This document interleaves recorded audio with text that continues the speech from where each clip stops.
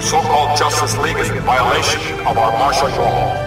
They are to be considered an enemy and dealt with on sight. Any person found aiding or harboring them will be summarily punished. So welcome to our roundup of 2017. Myself and Richard Drummer here. I'm Paul Farron, and we're going to talk about... We are once more scot-free. We're scot-free. Scott's off enjoying the new Star Wars film, which we might talk about a bit later. But well, Richard, I've not seen it, but you can. No, I'm going to spoil it for Richard later on. So we're going to start. We're going to roll off. We're going to talk about the most recent superhero films, which were Thor: Ragnarok. Indeed. Ragnarok or Ragnarok. Or Ragnarok. My mother insists on pronouncing it like Christy Moore. Oh, Ragnarok. Yeah, Ragnarok. I can hear a bell on the background. Exactly, Andrew has the right. And we're going to talk about Justice League, one of the most... He said with a heavy sigh. I did enjoy it. I didn't hate it, which is the best I can say. It's a terrible film. Yes. So this is my new filing system is the ones I enjoyed, hated later, ones I enjoyed and hated at the same time, and ones I enjoyed but I know that I shouldn't have enjoyed them. And Justice League falls into that. Well, we start with Justice League and move backwards. Oh, we Get can, the bad absolutely. out of the way. So, just flick through my notes real quickly, but yes, keep it seems the curse just goes back to Batman, Superman. No one was forgiving them for that movie, and that they tried to make up with the sins of that a bit too hard. It seemed to me. I mean, you could lay it as far back as Man of Steel, really. Like that initial conception of this gritty post 9/11 Superman, interesting in theory. Well, no, I think that film works as a standalone. The problem was they didn't have to go, right, from this entirely unworkable Superman structure, make a whole Justice League out of it. And to a point, I would have liked to have seen Snyder's fully Snyder vision of Justice League, to see what he did with it, but it's a mess. Well, it's funny, Scott's not here, but he said one interesting thing to me last night. He was blaming Joss Whedon for what he felt was a bad movie, rather than Zack Snyder. Now, I blame everyone, but yeah. Sorry, we should say this. This is a spoiler central discussion of movie here. So, if you were hoping to hear stuff and not get the plot revealed to you, don't hang around. Go once see Justice League. I've seen already because it's sort of slow with the box office. Yeah, we are very late here with this discussion. Yeah, I agree. It was Man of Steel was very serious, and it did get criticised for that. Mm-hmm. And they didn't take the lessons on board. But then this is the question. Well, there was no time to really. Like, they were shooting this a month after Batman Superman came out, so they couldn't really do that much with it. Which means the scripts were in and around delivered at the same time. Yeah. But I think the question goes back to when is the superhero genre taking itself too seriously or not? There's this bizarre balance we're seeing in a lot of these movies that are fantasy movies and escapist, and they are reflective of the here and the now somewhat. We would agree with that, yeah. But they're not. I think too many, as you say, too many serious things being discussed with people wearing colourful costumes. It doesn't seem right in film context, and certainly in the comic book context, it doesn't for me either. Some of them are like just too. No, some. I mean, you're not going to solve the world's problems with any kind of story anyway, but you can reflect what's going on in the real world. But is it the right place for the more serious political discussions? I think to jump ahead to Thor for a second, everyone's saying that it has a very consistent, interesting, like post-colonialism subtext, and that's really well done in that movie, but it's very backgrounded. It's not at all noticeable if you're not looking for it, whereas Snyder came in with these very lofty ideas of talking about, I don't know, American essentialism and what right does a superhero have to... Basically, everyone's saying his philosophy is altruism is evil, which is a bold claim to put in Superman. But do you think he was trying to say that? I mean, I've seen it argued, and it's a consistent argument, but I don't know if I entirely buy that's his worldview, because that's a bit dark. Think it's a bit more twisted discussion that comes out of the old Marvel idea of with great powers comes great responsibility.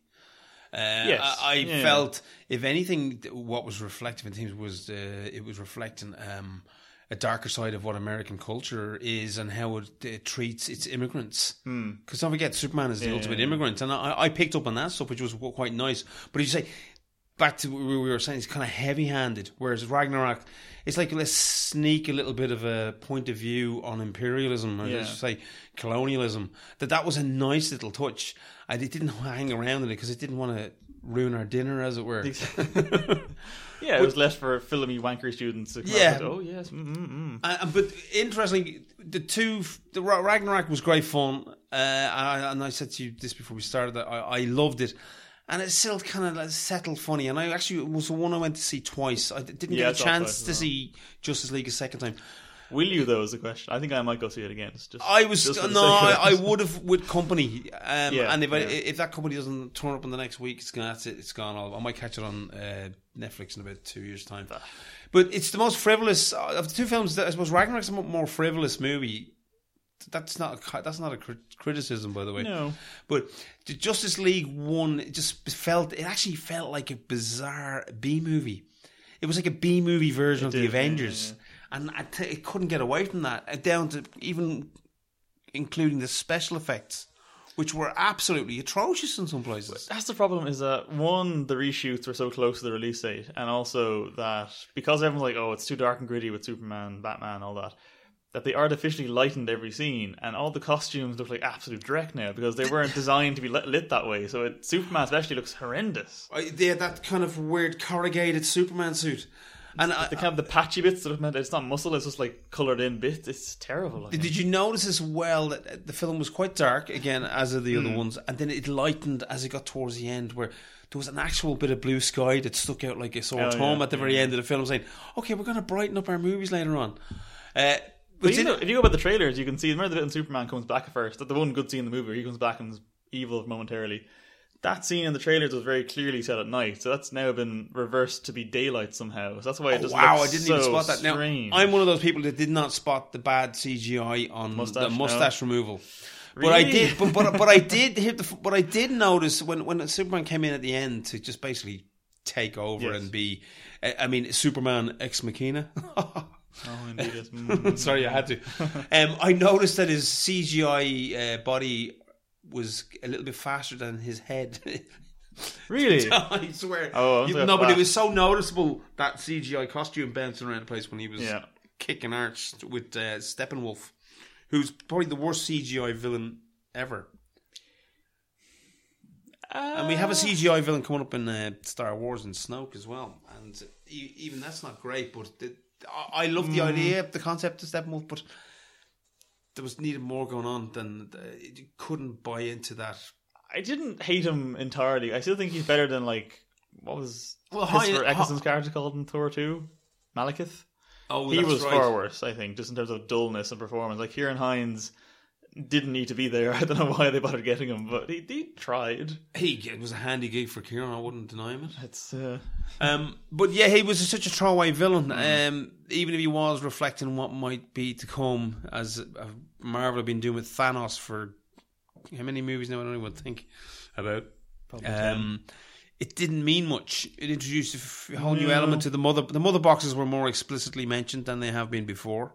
That was confusingly set up, but at least they were there. I don't quite get what they do in this version of them. In terms of the interpretations and kind of launching of individual characters, did any of them kind of work for you? Despite what everyone's saying, I quite liked Cyborg. I thought Ray Fisher has genuine presence. The script that he was given was largely exposition, but he'd actually tried, and I agree. I like that he wasn't that he wasn't Aquaman, basically. He wasn't just spouting off, what's that line Flash says? Racially charged epithets.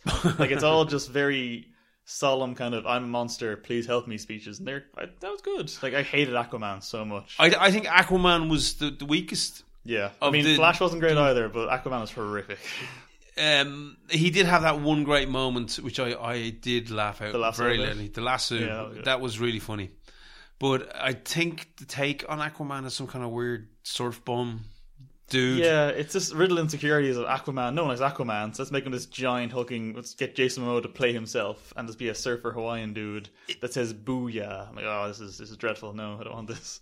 Yeah, and there was another funny line that again Aquaman did provide some of the humor, whereas where he was his attitude towards Wayne and his Batman suit was quite funny. That was all right. Well, he got the pitchfork joke was good. Pitchfork, yeah, that was I give it that one. But again, there's this thing we're seeing a lot of now in the movies and in the new Star Wars, is that taking the piss out of itself thing that is always in danger of going, okay, where are you going with this? You're actually, do you believe in your own little thing that you're creating here, or are we just doing jokes about it? Especially when you bring Joss Whedon in, because his whole shtick is just self-awareness, postmodernism, referencey humor, so that was a danger there. I think it's a lot of problems with it. I don't know. I hated it gets giving tiresome Batman very jokes. quickly. Oh yeah, but it was a breezy 2 hours. So I couldn't complain about it. Well, I think it was 45 minutes cut out of that. They were saying it should have been 3 hours. The original cut was 3 hours, Well, or close to it. Yeah, anyway, that's so. exactly like his 3-hour films. So you didn't like the Batman jokes? Too many. I think given that Affleck was set up one film ago as being this incredibly brooding murderer, it suddenly to him it'd be all quips and self-aware jokes, and I was like, I don't one buy of the this. biggest cracks in the film was the putting together a team. Mm-hmm. It didn't make any. The logic wasn't really there. No. You kind of let it go as Batman gets on a horse and goes off to this town in Greenland or wherever the hell it was. Why do you need a horse? Yeah, that's again. The man can afford helicopters and all sorts of things. Yeah. And it was a very small world again, which is quite interesting. Still going back to those goddamn Kryptonian spaceships for 10 seconds to do a few bits and pieces. Well, I guess that's their Fortress of Solitude, isn't it? It's that one ship. That's all they can really use it for. Is that what that is? I thought it was the Zod ship. No, it is Zod's ship, but there's no other fortress in the movie, so I guess that's now his Well, Solitude. Superman's one still exists elsewhere, doesn't it? I think he had one of these movies, did he? They did, yeah. He found one. Remember, that's how. That was the ship, though. Don't forget, Superman is the reason that all the shit came to Earth in the first place. Except that Man he of wasn't Steel, now. he triggers off a beacon, and that is what gets everybody there. So I thought that you used to always see that kind of as the comedy idea of Laurel and Hardy, where they save the day from themselves. That bit in Man of Steel didn't sit with me. Like, you need a reason for all this shit in the first place. I mean, let's not get into collateral damage to Superman in that film, but yeah. I mean, I liked seeing the Themyscira again and the Amazonians.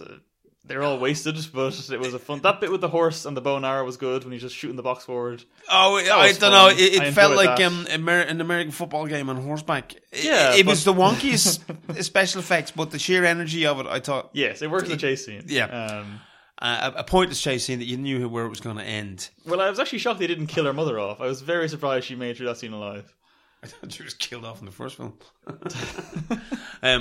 So there you go. That's how I am, which I know. And then there's been complaints from some quarters that the girls' skirts were getting shorter. I didn't I notice. think it was, yeah, because I watched one of them again recently, and I do think it was a little bit shorter again in Justice League. I must be getting too old. I missed the lip on Cavill, and I missed the shorter skirts. Well, the lip thing in its defense, it's bad, but you need to look for it because it just looks like his upper lips are out of focus most of the time.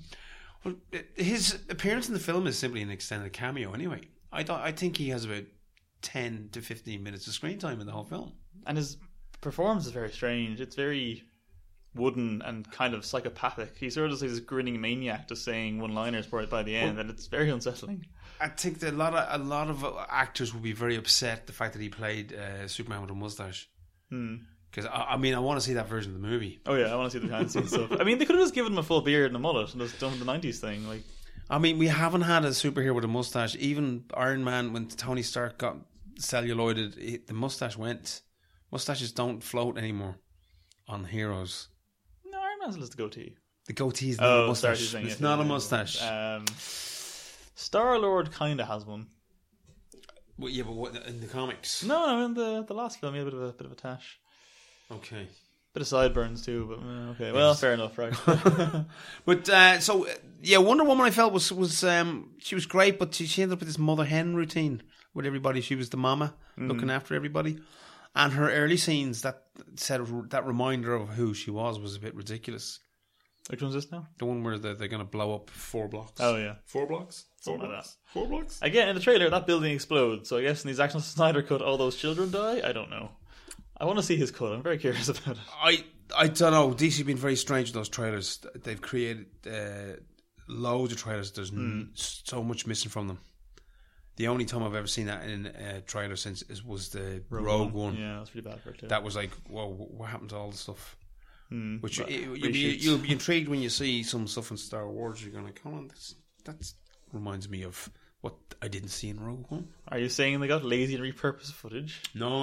I'm just saying that there's some kind of groundwork that is his signature. Okay. Don't forget that's one of the things. His signature was shooting everything monsters from the ground up. What a signature! If they ever do a Land of the Giants adaptation, he's the man for it. suppose they could make him part of the King Kong Godzilla averse. Have them all fight. Oh, well, that's another conversation. We can't go down that road. We'll be here all night. So Ragnarok, a totally different beast altogether.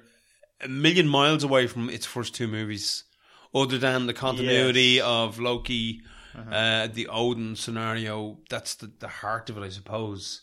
And then this new villain or Panto villain played she by... was the best thing of any of the Marvel film villains in my mind. I adored every second of it. Someone came across a very funny tweet. Someone said she could play herself as a GIF. Yes. And she was like, it was the best bit of drag ever in any supervillain movie or supervillain character.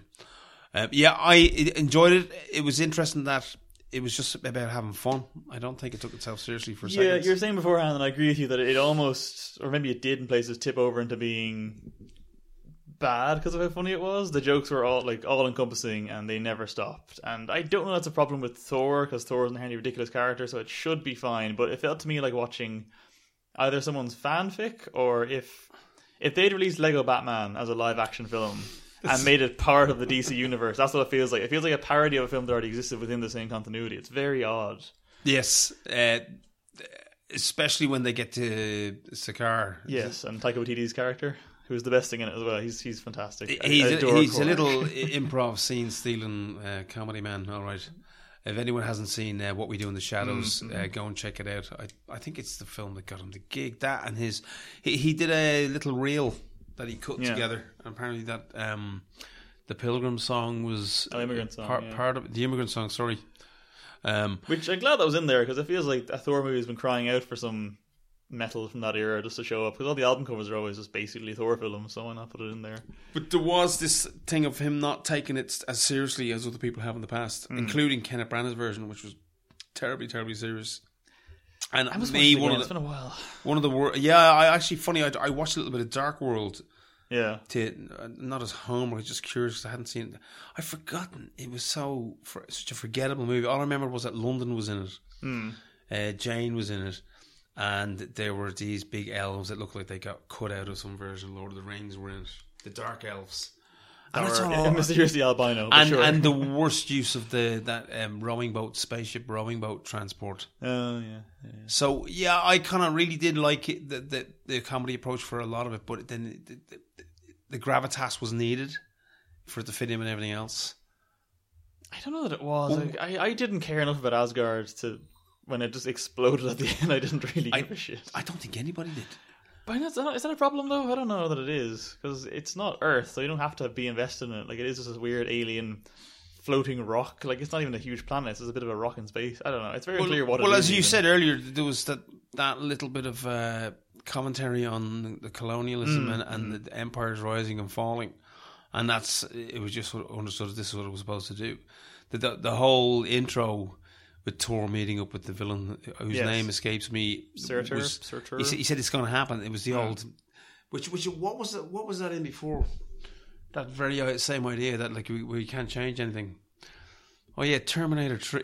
Oh, right. Oh, sorry, I didn't mean to true curveball. Hulk. Let's talk about the Hulk in it.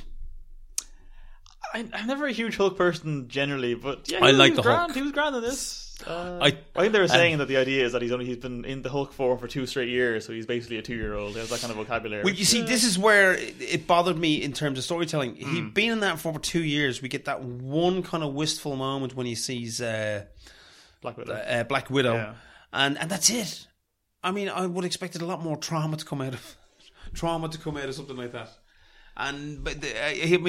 Mark Ruffalo is a great actor. He's just fun, and he made you buy into it. But that was a much more traumatic moment than they invested in for the story, and they got away with it. It'll be an Infinity War. It's fine. But I enjoyed the Hulk. I still think they got away with stuff. That's what I was left with. That they just played the humour of this character. Don't forget, he's going to be Banner again Banner. Should I say Banner? Wasn't he the guy who played Banner in the first place? Yeah. And definitely Ruffalo is the best version of the Banner persona. Ruffalo's a lot of fun. The one thing I was disappointed in was because I'm a big Anthony Hopkins fan, but he's terrible in most things. And he was really good for like a scene in this, and then the reshoots clearly happened, and then he was brought back in and just didn't give a fuck. Because when he's pretending to be Loki, he's brilliant. He's very fun, and he's like this little oh shit moment is very well done. But the second he's just on that field in the middle of Norway, he's so checked out and monotone. Hopkins never talked about. Hopkins, yeah. Yeah. I didn't mind. I'm one of those people who thinks Anthony Hopkins is fine, but he's one of the most overrated actors in the world. No. I still say his Westworld performance was another sleepwalking job that people disagree. I think he's great in that. I think he always subtle looked emotion like in that one. I didn't feel it. Maybe I watched him too soon, but he always looked like he was on his way to the toilet and he remembered something on the way and he just said it in that mumbling manner of yes. Not a bad impression. Well done. Well, you know, which room is it in? But allegedly they didn't actually give him the full script for that show, and he kept asking like, "What's going on? What's the motivation?" They wouldn't tell him, so he's playing it for. He's also and vague. Yeah, but he's also quite famous for working. His motivation is usually in the paycheck. Oh no, yeah, the old Noel Coward line about what's my motivation? It's getting paid at the weekend, and he's famous for that. So he's just. I think he cares sometimes. Yeah. Why am I saying this?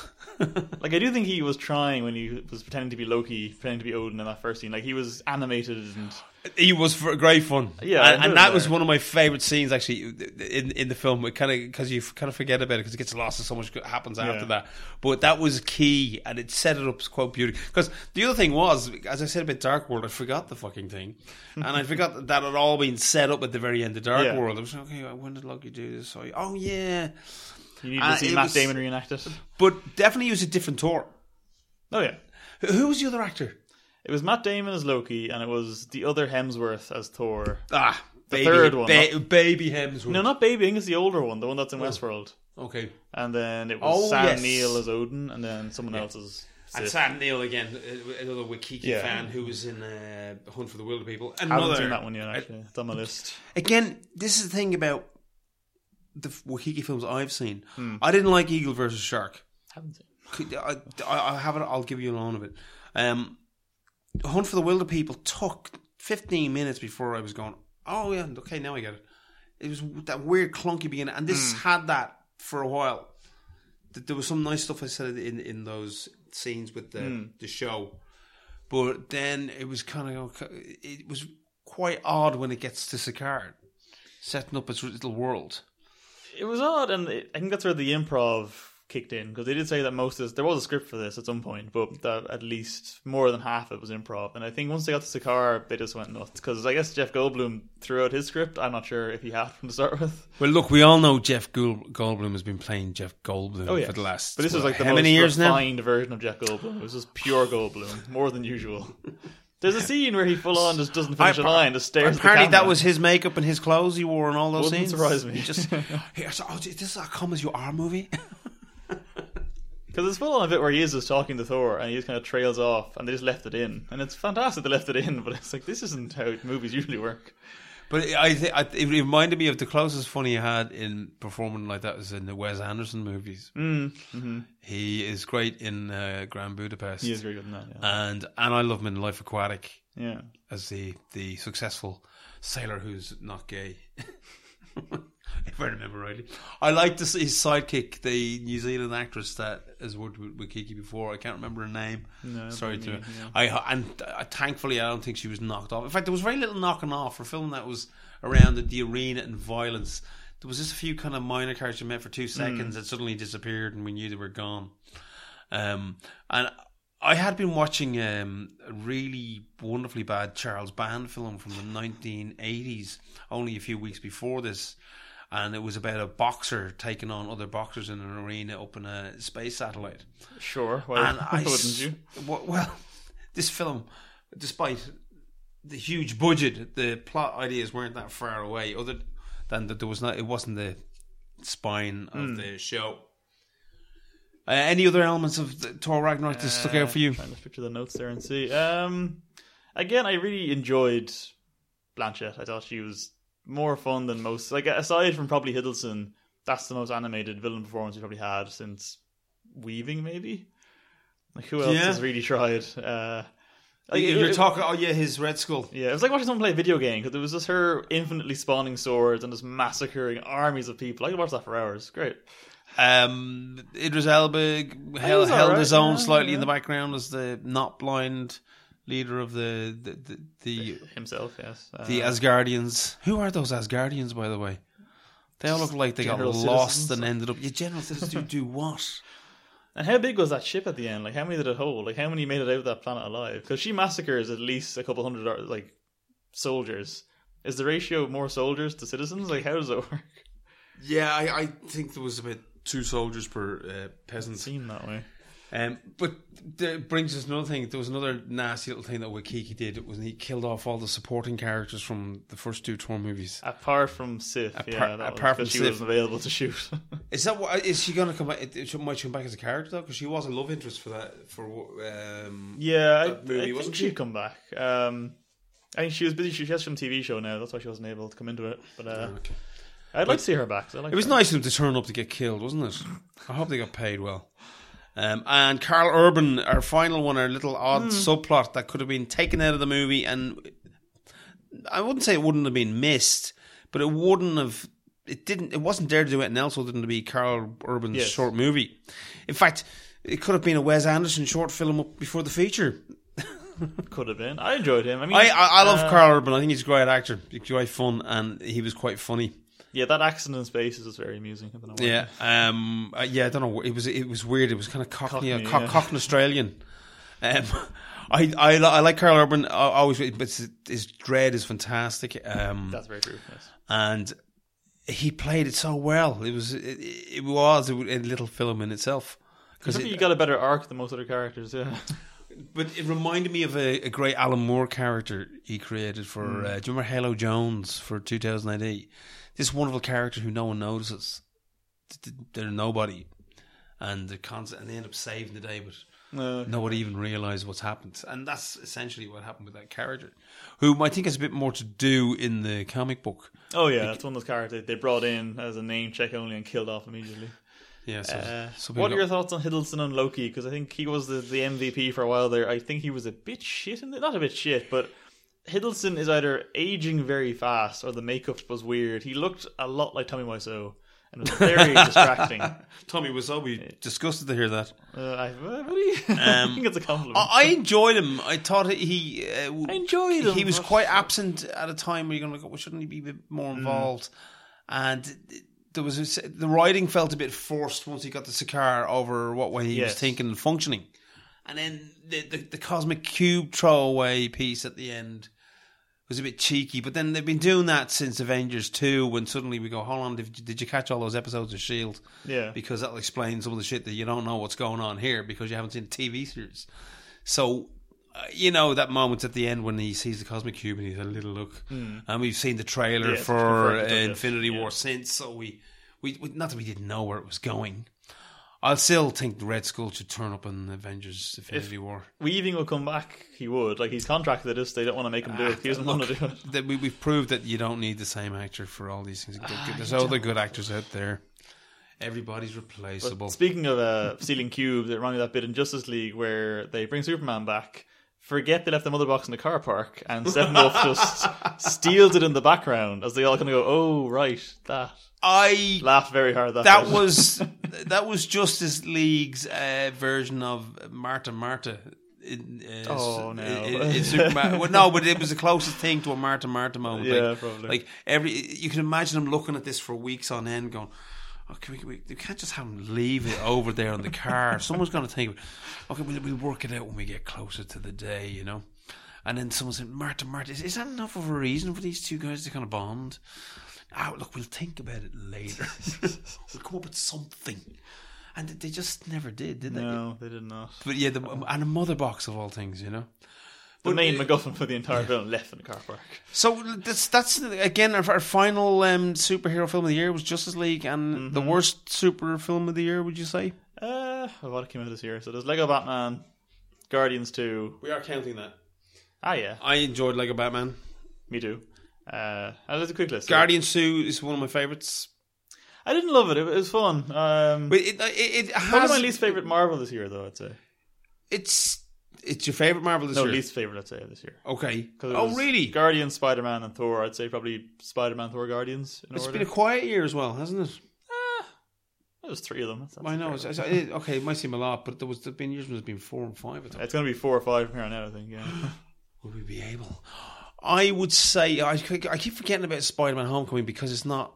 It's a Sony Marvel kind of movie. Iron Man is in it, so I still say it's some of the stupidest plotting. Funny, back to stupidest plotting in the world was in Spider-Man: Homecoming. Which bit? I mean, just hey, I ain't doing this shit no more. I'm going to become a supervillain. That bit. I've seen worse motivations. I loved it, but it was awful. You know, hey, Key, let's clear this shit up. Yeah, how come we got to clear this shit up? Hey, what are you doing clearing this shit up? And I'm looking, going, they sent in the cleaning people to get all the alien artifacts out of there. And it's okay, we know you're thinking that. We'll send in the Secret Service now in the next minute or two, because we've thought of that as well. Yeah, that's good writing in my book. And then cut to 8 years later. And then all these wonderful lines of dialogue that are talking to the audience saying, yeah, we know what you're thinking. Like, yeah, come on, what, you saying this kid's onto us and we've been doing this for 8 years now and Captain America and such an Iron Man, no one's been after us. And you're going like, okay. But it's funny, we're just arguing the point about Thor Ragnarok kind of pushing it. And Spider-Man Homecoming couldn't have pushed it any harder. But the reason I think it gets away with it is that Spider-Man just so believes who he is and what he's doing, and these characters are so consumed by their world and getting on with their world that this dumb shit, and it is dumb shit. Oh yeah. Outside of it, you couldn't get away with it. And we said it. It was it was the little big John Hughes Spider-Man movie. Yeah, I hate saying it. It did have heart though, and I hate saying that. And like him in this face, some of the most boring moments were the action scenes. I mean, yeah, I fully agree. The comedy worked a lot better. Chop than the action up a ship, wreck a plane in half, and quick, let's hurry and get to the character stuff. And that was even in Thor Ragnarok. That final fighting about the villains, you really... I quite enjoy that now, because the visual of it was very odd, and it had Immigrant Song blaring over it. Like, Immigrant Song you could put over all sorts of things. Oh, yeah, absolutely, yeah. And it was actually cut quite well. It wasn't that nasty kind of, okay, what did I just see there? Yeah, it was slow-mo, actually. Yeah. Actually, as I was thinking, there's some early shots where whatever angles they used, that they haven't used in a Thor film before, and it looked very comic book panel-y. Like, there's bits when he's just flying over Asgard, and it's shot from, like, ground level up. Like, that's a nice, like, comic book looking panel shot. And even, like, the hammer POV shot when he's just fighting all the demons at the start. That's a weird splash page kind of design. Yeah, alright, this is good. So then your top superhero movie for the year? Well, okay, are we defining superhero or, like, comic book film? Because there's a lot longer list if you go that way. Well, what other comic book movies were out this year? Okay, so DC, Wonder Woman and Justice League. Marvel was Spider-Man, Thor, Guardians. Then there was Atomic Blonde and Death of Stalin's technically graphic novel. So okay, so Death of Stalin's probably the best of the year, but I don't know if I would agree. I enjoyed it. Yeah, I thought it was very frivolous. Kingsman as well. Kingsman. Which Kingsman? I didn't go near. The reviews really pushed me away, and I did. I found the first one okay. It was a guilty pleasure. I did not catch Atomic Blonde either. It just didn't. It's fine. Grab me. It's a good action movie, but the plot is nonsense and a mess. And And have you read it as a graphic novel? I want to, but apparently the graphic novel is essentially action scene free. So I'm not sure what they really adapted, to be honest. But yeah. Wasn't there? Whole point was we got a gay female secret agent, and that was the hook. Yeah, but I just don't know what it's based on, because the whole film is just these long take action scenes in the John Wick guy. Is it 80s or 90s Cold War? It's right before the Berlin Wall falls. So okay. And it stood up okay, but it's a fun popcorn film, if a bit bloody and what's the word I'm looking for here? I don't know, like mean spirited. It's enjoyable, but it's not necessarily. Again, it's made by one of the team that made John Wick, isn't it? And it's got all the Wickisms running through it. It does. She gets very bloodied by the end. Yeah, which John Wick, which was out this year as well, wasn't it? Wasn't Wick you're right, it was. Yeah. Which again is more a video inspired movie, but it's neither. But it has a comic now, so that's a whole other thing we're getting into.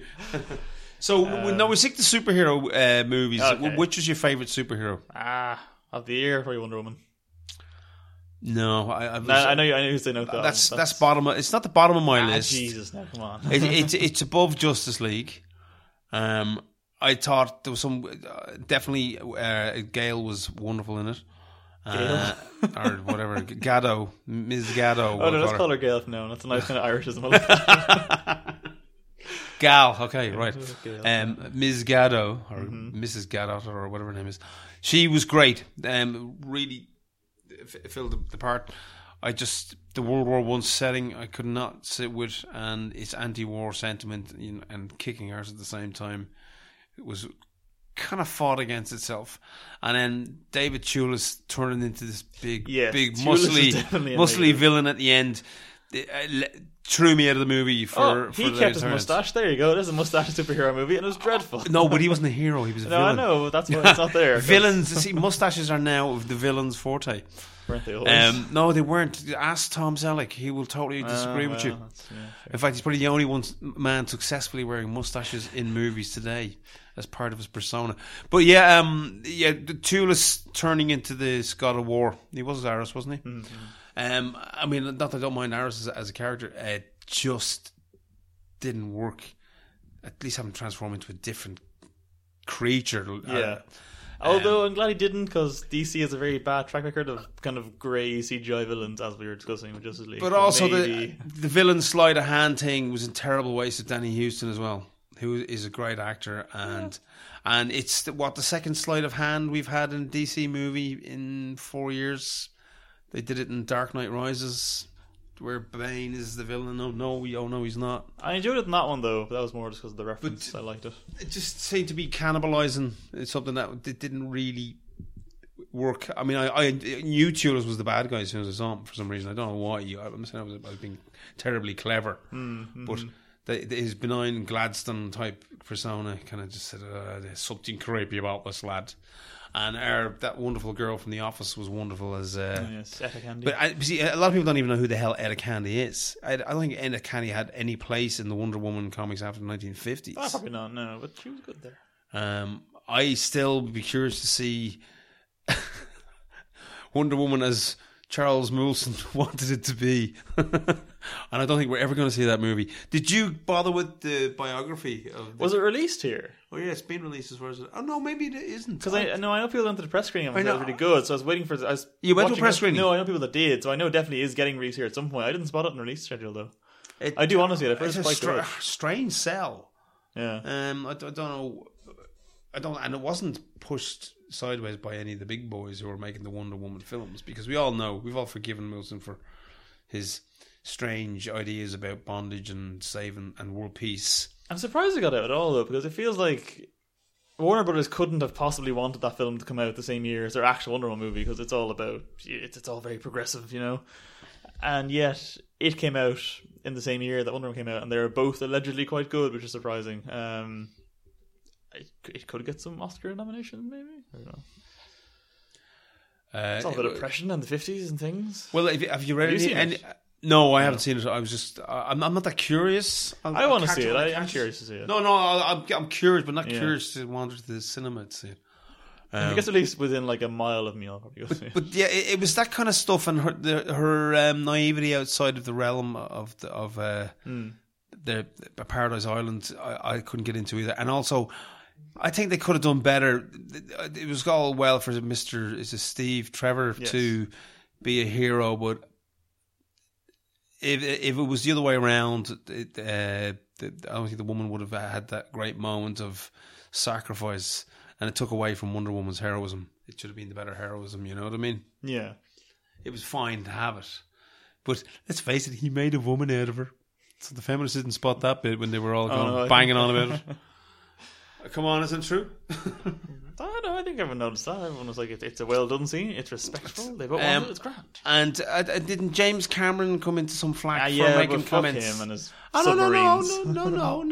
I hate James Cameron. James Cameron gave us two of the most iconic heroines in cinema history. And he gave us Kate Winslet on Titanic. Well, the last one I'm not going to give you, but yeah, all right. Actually, three of you can count The Abyss.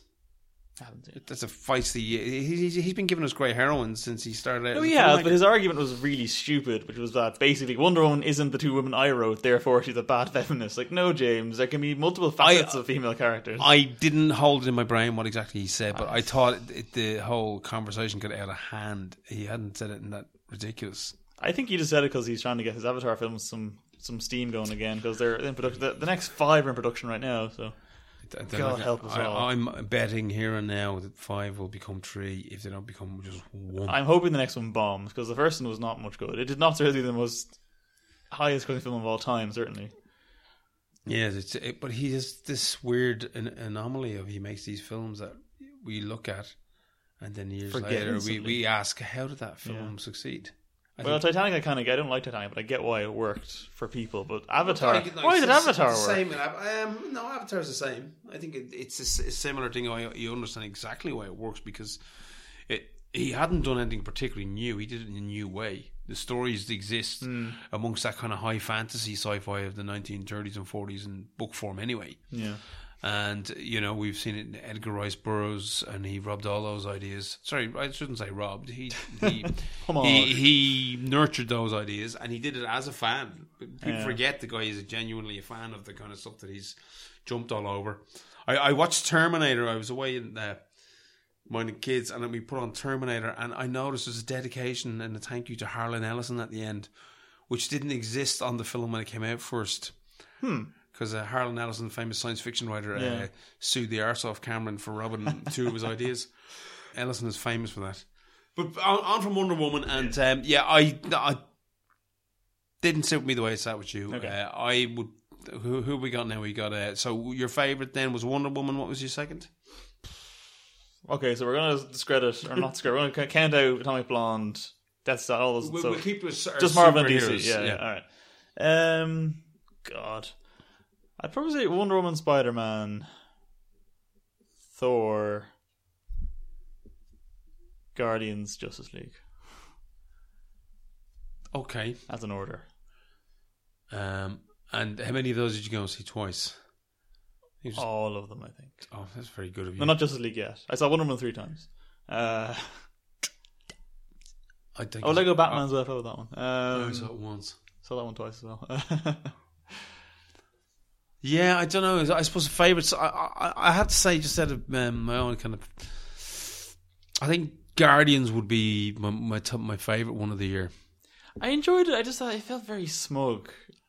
I didn't mind that. Kind of did too, but not in the same way. Sure, that wasn't Kurt Russell. You were was vibing off. It was more just Pratt, he was. I think it was still some of the cleverer ideas that I've seen in films in a while. No, it was nice seeing that properly weird shit in a superhero movie for once. Like having, they only had very briefly, but having Ego there and like giant head planet form was cool. But I think that's really what I loved about it was that this finally finds his dad. His dad's a shit. It was nice to finally have a character realise his dad was a shit. And it had some of the best throwaway jokes ever. Mary Poppins joke will be one of my favourite jokes of the year. I'm surprised the t-shirts aren't all over the place. Oh, I've seen them. They exist. Hey, are they? Oh, yeah. Oh, I want one. Hint, hint. Actually, I think you're right. I think probably my favourite singular joke of any superhero movie this year was probably the bit with the severed toe. Remember, that was probably the thing I laughed the hardest at. Which one was that? In Guardians, when they're trying to get Groot to get them the fin from the drawer. Oh, yes. And he comes back with like a severed human thumb or something, and they don't know where it came from. That's probably the hardest I laughed at anything.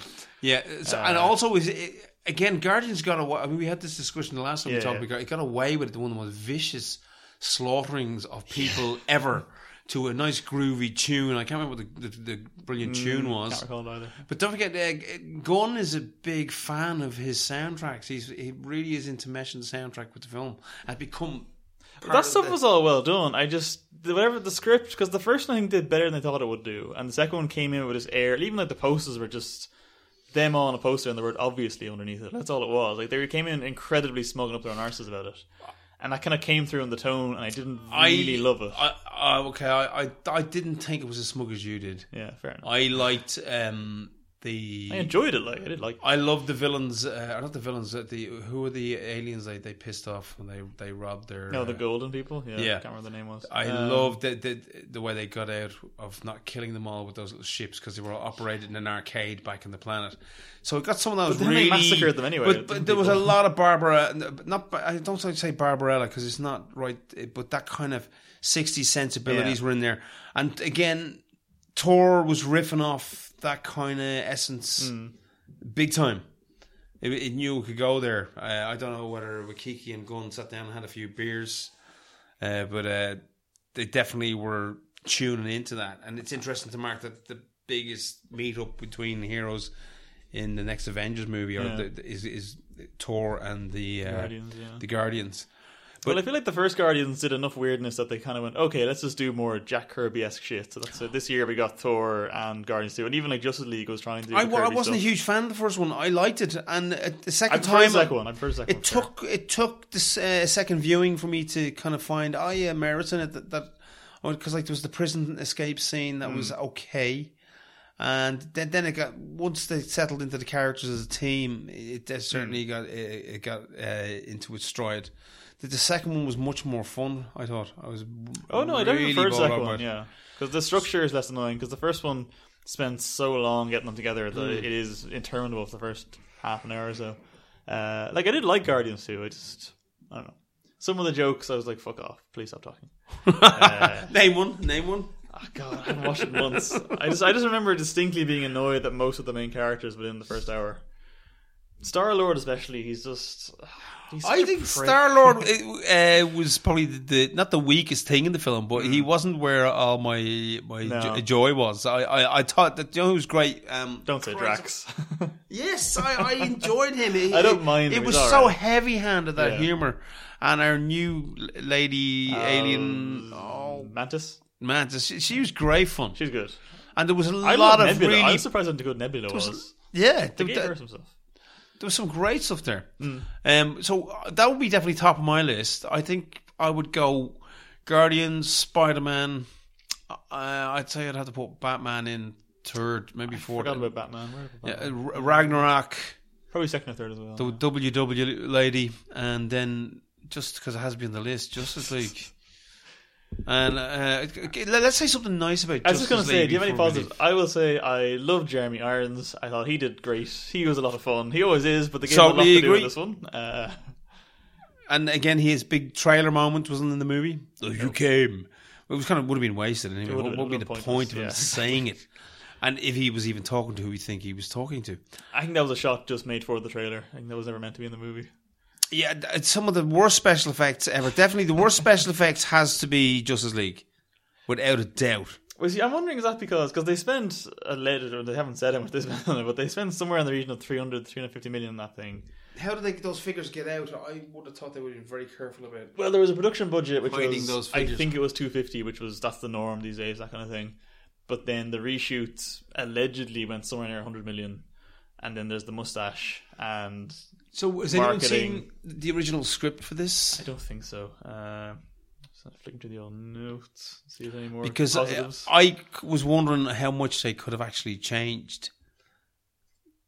I really didn't understand where it was going in terms of what that meant.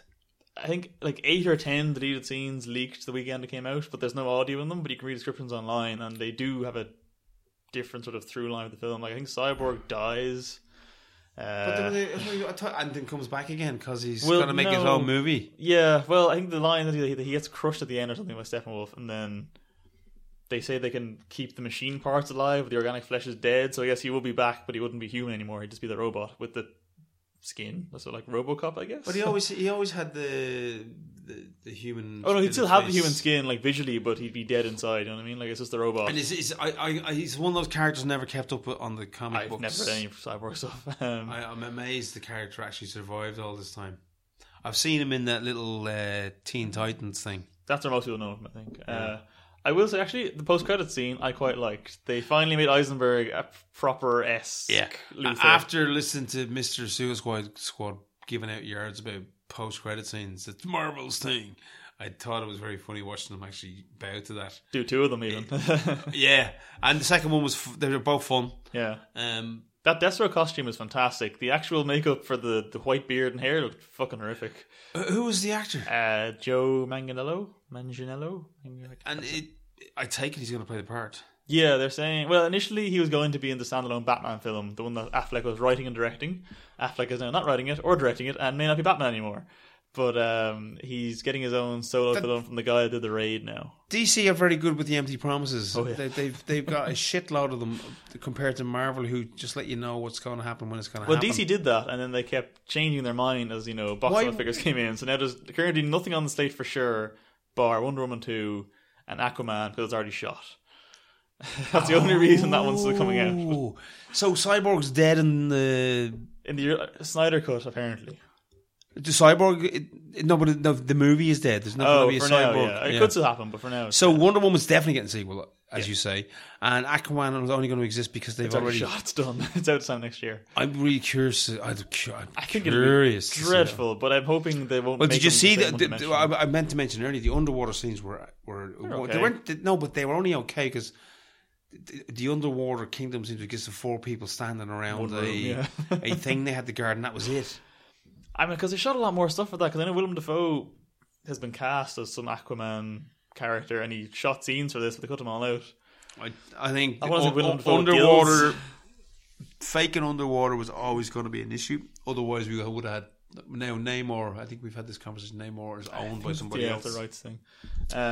So then let's wrap up with a kind of little talk about what we hope to see next year. Actually, I know there's a few. I know Black Panther is Justice League things though. I had notes, they're gone. What was I going to say again?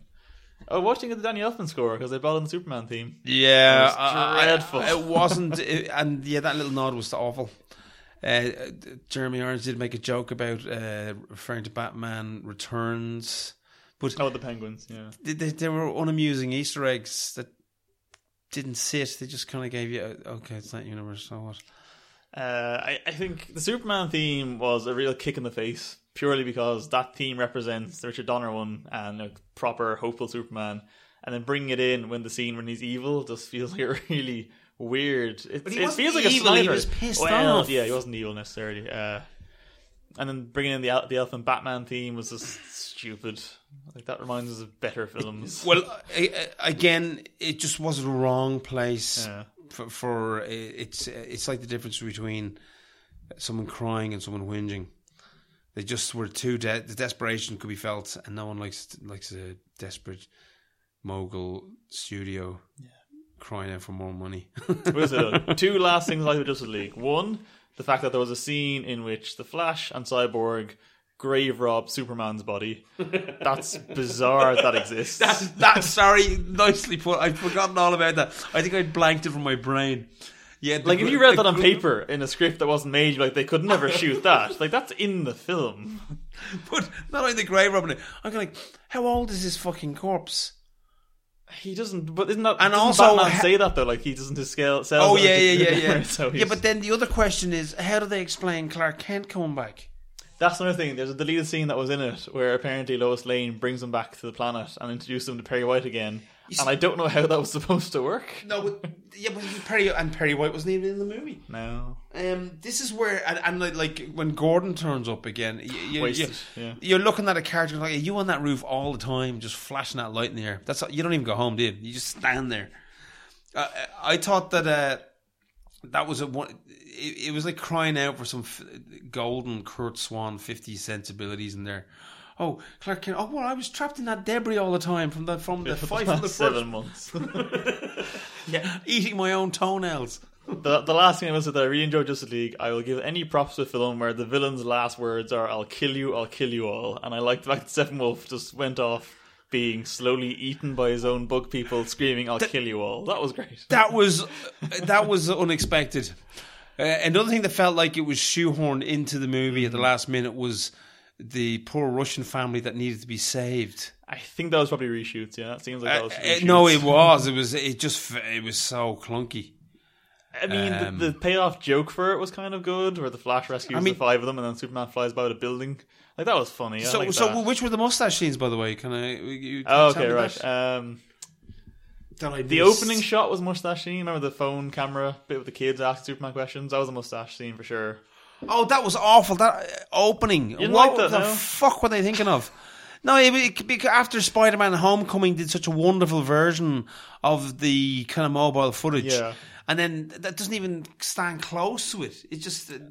I like that they tried to give an actual patriotic- Superman scene, though. Like, that was proper Superman, sort of. No, I did not like it. Did you like that? You thought it was okay? I like the intention of it. The execution was a bit shit. Well, but I would agree with that. The execution was absolutely awful. It looked like it wasn't even shot by any directors were hanging around that day to shoot it. Probably wasn't. Did you notice the bit in the opening credits where as soon as Joss Whedon's name comes up, there's a shot to the homeless man's little sign saying "I tried," and everyone assumed that's an intentional bit of editing, that this was him going, "No, I know what I did. I'm sorry." Other mustache scenes. It was kind of random. It wasn't like entire scenes. It was like random insert shots that were from the reshoots. You could tell were just because anytime his upper lip looked out of focus, that's when it was. Okay, so that's all it was. I think Paramount knew what they were doing when they said, no, you can't That's so funny. shave though. off his mustache. It's such a dick move. It's such a studio executive dick move. We want to cost you loads and loads of money. And that's because he's going to be in Mission Impossible as the villain with a mustache. Yeah, I don't think Henry Cavill is going to be hanging around as Superman for too long after this either. Well, I think Affleck was smart to get out quick, so he's out first. You see, this is the other thing. This is the thing. You look at the longevity of the actors who signed up to do Marvel movies, and I mean, there's Star Downey on how many appearances of Iron Man now? I think he's caught up with Hugh Jackman at this stage. Ah, no, he couldn't have. You said he couldn't have. Well, Yes, 3 Iron Mans. Three Iron Mans, Incredible Hulk, Spider-Man, Spider-Man, 2 Avengers, Hulk. I mean, that's a bit of appearances now. 7. Yeah, that's 7 so far. That's so good. And Hugh Jackman, you're going to have to catch up on that one. Oh, we forgot about Logan. Oh, Whoa! The most serious superhero movie of the year. Speaking of taking himself too seriously, that's somewhere in the middle for me. I think I didn't love Logan. That one I only saw once in cinemas. There we go. Oh no, that's it was so getting off with its violence, but bored me. The violence, yeah, bored me too. And once Patrick Stewart left the movie, it was all downhill. And Mr. Mournful, Moany Hole Wolverine, sorry, I said terribly mean. You're right. Are you going to go see the re-release in black and white? And it's nods to westerns and that were, nods to some favourite kind of western. There was even a nod to True Grit at the end of that film. Or not True Grit, to a film called Cowboys that no one would spot, but a few people I know. With the grave scene. Where the kids all bury him, and that was weird. That was not the Shane, which I actually watched there recently. You say nod to Shane, they literally showed the film in the film and gave the speech back again. Yeah, but they created the hero that can't back away from the bad guys, that has to stand up for the truth, justice in the American way. Yeah. So, okay, we remembered Logan, even though we forgot Just about, I'll say middle somewhere, I don't know. Which was the superhero western of the year. So, next year we have, there's a bucket load of stuff from Marvel anyway. Okay, from Marvel there's Black Panther, Infinity War, Ant-Man and the Wasp, maybe another one. Do you think Black Panther's going to turn out to be Shaft in Africa? I'm okay with that, it was good. Shaft in Africa is a terrible film. I haven't seen Shaft. No, Shaft I've seen. Shaft in Africa is just... The trailers are very good. Right, brilliant. I think so. I hope they get it right. I have a feeling there's going to be a lot more of kind of guest starrings from other heroes in that film as well. Bucky and Cap are in that place, so yeah. No, but it's not before. It's before Infinity War. It's somewhere in the middle. No, don't forget his father died in Civil War. So it follows on from that, where there's a vie for power. Yeah, but I think it's probably still set fairly concurrently. With we have Mr. Sonic Claus going to be running around this one. Andy Serkis, taking a rest from doing motion capture for every motion capture style entity on the planet. Well, he's still mocapping an arm, so he's the mocap king. It's a bit of a how do you monopolize mocap on a planet this size? Get in there first, I suppose. He's got on mocap studio. That does not surprise me. I watched his Snoke, and anyway, I won't. The Snoke thing, because there's a quick divergence. I think Snoke looked great in the hologram form, and then I haven't seen Last Jedi yet, but the trailers where you see brief shots of him in full form, he looks like Voldemort's long lost cousin. He looks a bit like Tarkin did, and that it looks almost like a real person, but it's like 1% missing. This isn't a spoiler, but I'm convinced that Snoke is actually the Emperor from Return of That's the too Jedi. obvious, though. Everyone thought that too. It's too I know, easy. but sometimes that's what they do. Isn't that what J.J. Abrams does? The bleeding obvious. We all thought they were dead in Lost in the first episode, and people watched for 4 years and they found out, yeah, they were dead. Then Cumberbatch isn't playing Khan. Definitely not playing Khan. Oh, he's Khan. Who? Cumberbatch. I remember in Star Trek 2. Oh, yeah. There you go. Actually, didn't talk about that. Doctor Strange and Thor. Bit shit. Didn't need to be there. Moving on. Oh, sorry. Yeah, I thought it was funny. What was interesting about that was that the most interesting special effect in the film was cutting. Every time that it was simply a cut to a different room, Thor wobble about a bit, rolling down some stairs, and it was a good joke. Oh no, that was funny. It was a great joke. Funny, but it was such a pointless cameo. Like as pointless cameos go in these things, that one was totally needless. Well, it was probably the best Loki moment of sorts. Yes, God, it's sorcerer, come on, and like getting out his knives like a Commoner Garden thug. The falling for half an hour joke was funny. But so Black Panther, we have Infinity War is after that. What I'm curious about, the Ant and Wasp. Yeah, looking forward to that. I enjoyed Ant-Man quite a lot. Yeah, that one could be good. Michelle Pfeiffer's playing Janet Van Dyne. Good casting. So, which means possibly loads more flashbacks. Oh well, unless she's the aging technology. Don't forget Marvel have that one wrapped up at this stage, don't they? They gave us a young Kurt Russell. They gave us a young Michael Douglas. Downey Jr. That was scary looking. Actually, Downey Jr. was frightening. Like it was good, but it was scary seeing it in motion. Oh yeah, that was it was like scenes from one of his early teeny movies. So what else is coming out next year? Okay, then from Fox we have New Mutants and Dark Phoenix and Deadpool 2. Dark Phoenix is out next year? Yeah. That's a separate movie. It's in the current X-Men continuity. It's the is Singer still involved with those? I think he's been fired. Has he been fired from everything at this stage? Yeah, he's got... No, I don't think he... No, because I think he didn't direct Dark Phoenix. It was... Yeah. But he's been involved creatively as an exec in the background, hasn't he? Producer mainly. He directed a few of them, yeah. But I think he's probably been quietly fired since. Because wasn't he also... No, Brett Ratner was on one of them. But he was doing his Queen bio there recently. Oh, he's been fired for that for sure. Yeah. But that was Fox as well, wasn't it? Yeah, it must have been. After him making him all that money. So Dark Phoenix, to be curious, probably where's that going to come from? Is that from another X-Men universe? No, that's going to be the same one with the McAvoy timeline one. Okay, set in the 90s. This comes in then somewhere after Apocalypse, yeah. Oh god, I can't keep up. And then New Mutants is... I'm not sure where that's at. That one's... Well, New Mutants is looking like a horror movie at the moment.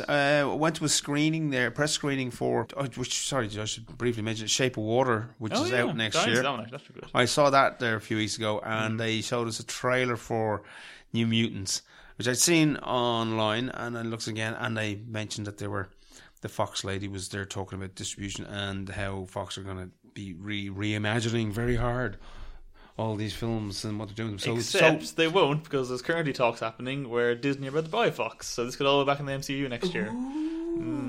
Wow, so it could be Hollywood could become Disneywood in the next one. Wow, that's creepy. That's a frightening thought. But so it's essentially a horror movie. And the trailer, it's a very generic looking horror film, but it's nice seeing a different superhero movie. It's a very generic trailer. Yeah, it's just like who's going to get knocked. Again, no one actually gets knocked off in it, but that's what it reminded me of. The trailer for a bizarre Stallone slasher movie a million years ago, where he's in a mental institute and people are getting knocked off. So it was a hybrid of a detective story and a slasher movie. All right. So it's not the first hybrid-y slasher. What's that film called? Oh, I can't remember the name of it. You'll find it. I see Stallone as a detective in a slasher movie. It sounds amazing. Yeah, it's probably going to become a cult classic now after we've mentioned it on our podcast. Yeah. So I can't think of anything else out this next there's probably more. I can't think of anything else either. I think there's a load of Image stuff due out next year as well. I'll tell you what, we meet here absolutely next year. Well, I think Black Panther's first. That's February, isn't it? Yeah, I'm looking forward to it. Soon enough. So I think we will dedicate a whole podcast to Black Panther if you're up for it. Hopefully. And Jack Kirby. Let's bring Jack back. Let's mention Jack. They should have been Jack Kirby when it Jack, he's created key MacGuffins in 2 universes, and I find that fascinating. But Jim Starlin invented Thanos and Darkseid, didn't he? Did he create Thanos? I think he did. I think he created both of them. Well, then, so Darkseid is just a Rob job of Jack Kirby's. Oh no, hang on. Thanos is the rip-off one, I think. I can't remember now. We'll know more by the time we get back next time. No promises. We'd just like to wish you all wonderful Christmassy stuff and a neutral happy holidays. And one of those New Years where your life gets better. In this economy, all of you. I know it's not physically possible, but we're going to wish it all to you anyway. Mm-hmm. And thank you for listening, you 5 guys. And see you next year when Black Panther comes out. Goodbye. Thank you so much. Good night.